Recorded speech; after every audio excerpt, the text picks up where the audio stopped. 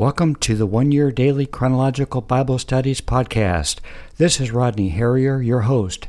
If you are looking for a fresh and easy approach to read through God's Word and understand it, you have come to the right place. By following these chronological Bible studies, you will understand how the events, characters, and writings fit together in their proper sequence. What you learn can change your life forever.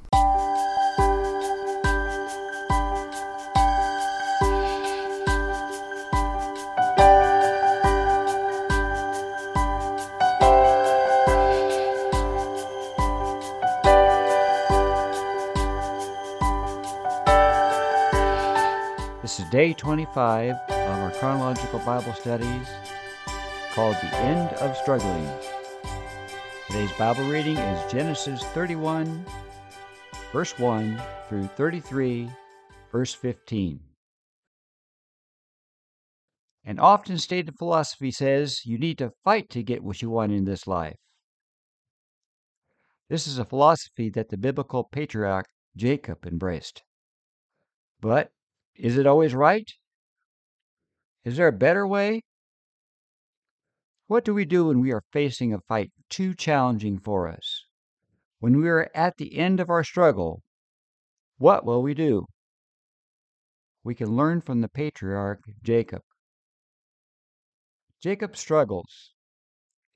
In today's Bible reading, things weren't going well for Jacob, living around his father-in-law in Haran. He was tricked into marrying two wives instead of just his beloved Rachel. Laban also swindled Jacob out of any payments for taking care of his sheep. Jacob's home was also in constant turmoil because of the aggressive competition between his wives for children and their husbands' affection.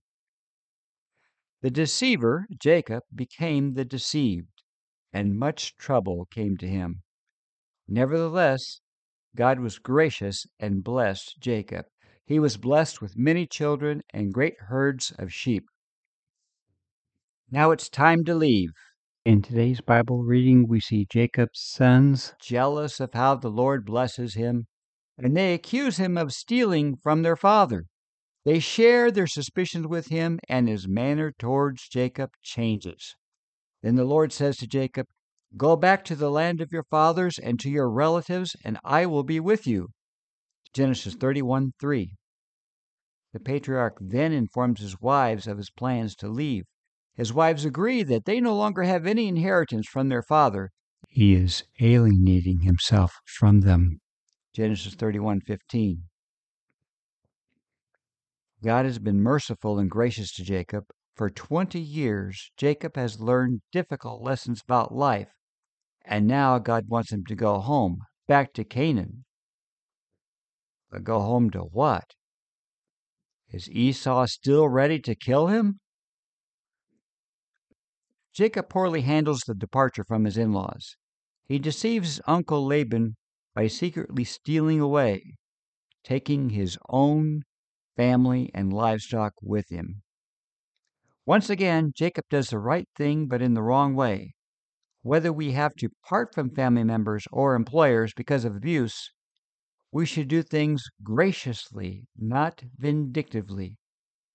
Vindictiveness leads to more problems, and sometimes it leads to violence or lawsuits. Laban and his relatives pursue Jacob and accuse him of carrying off his daughters like prisoners without the opportunity of saying goodbye and stealing his household gods. Rachel's father wasted their inheritance, so she stole her father's precious idols of worship. However, Jacob doesn't know that, and he's enraged that his father accuses him of stealing them. Jacob vows that if Laban finds any stolen idols in his possession, whoever has them will die.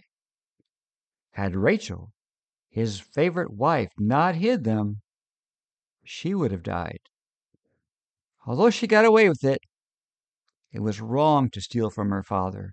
Stealing from family members or employers can lead to severe consequences. Finally, because of the discord and bad feelings between them, Jacob and Laban set up a heap of stones as a border, which both agreed not to cross. This is a visual testament to stay away from and do no more harm to each other. Laban is then allowed to kiss his family goodbye and wish them farewell.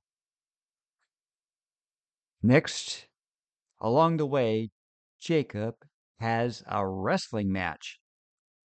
Jacob physically wrestles with an unidentified man all night until the break of dawn. The struggle is a stalemate until the man supernaturally cripples him. Realizing that he is not fighting a man, but God, Jacob clings to him.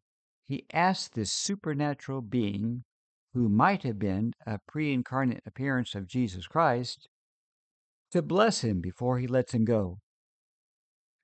How does God bless Jacob? Besides wealth and family, the Lord gives him a better name. Jacob will no longer be called the supplanter, which means a deceiver. His name is changed to Israel, which means God fights. This is probably the time of Jacob's conversion to faith in God. Now the Lord will fight for Jacob and his family.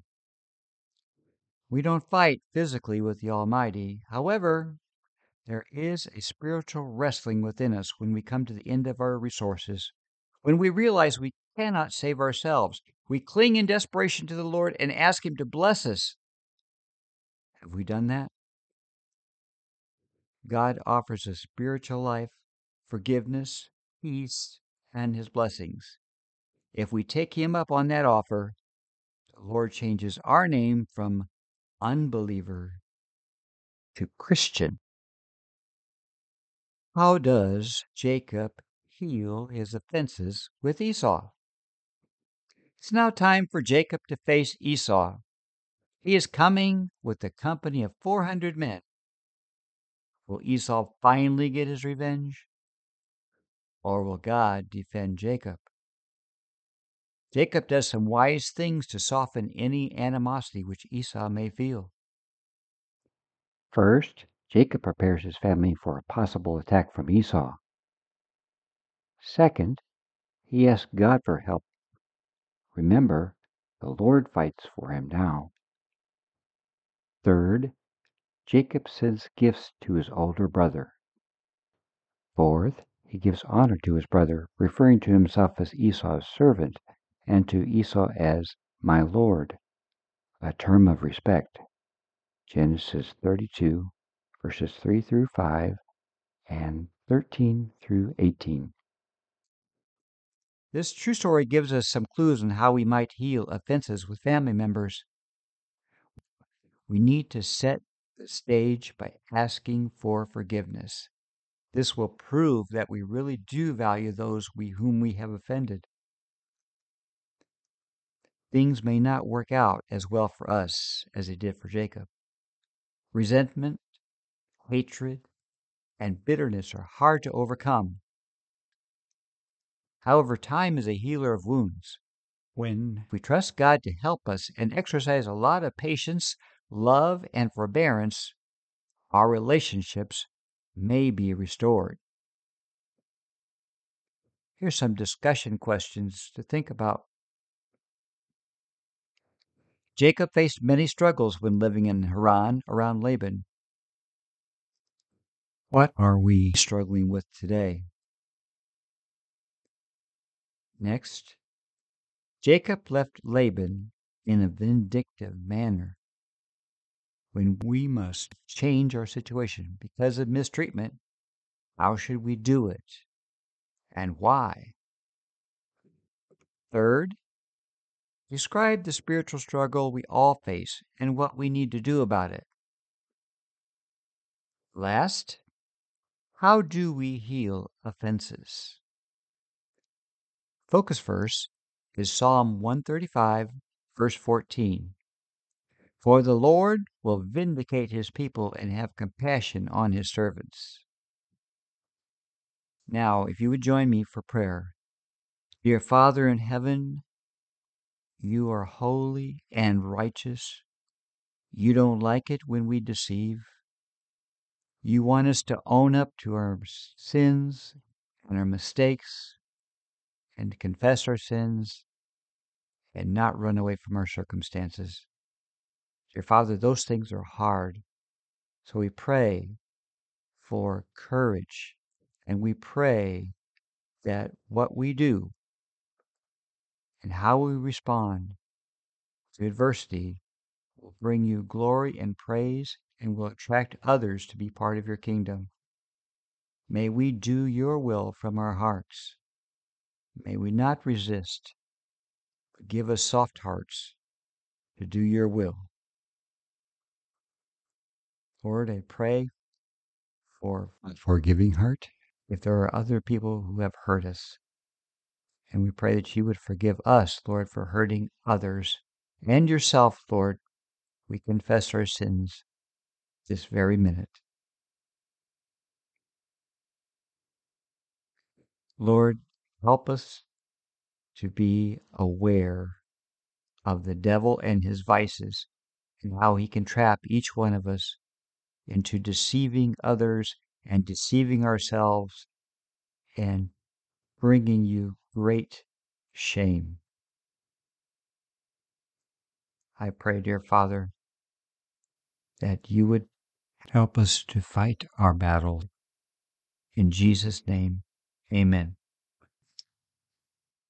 Looking ahead, bad habits are hard to break. In our next Bible reading, Jacob makes a costly mistake. Some mistakes are not easily erased. How can we prevent this from happening to us? Find out in our next lesson. Don't forget to subscribe to our podcast so you can receive the episodes as soon as they are available. Thank you for joining us. Remember, go with God, and He goes with you.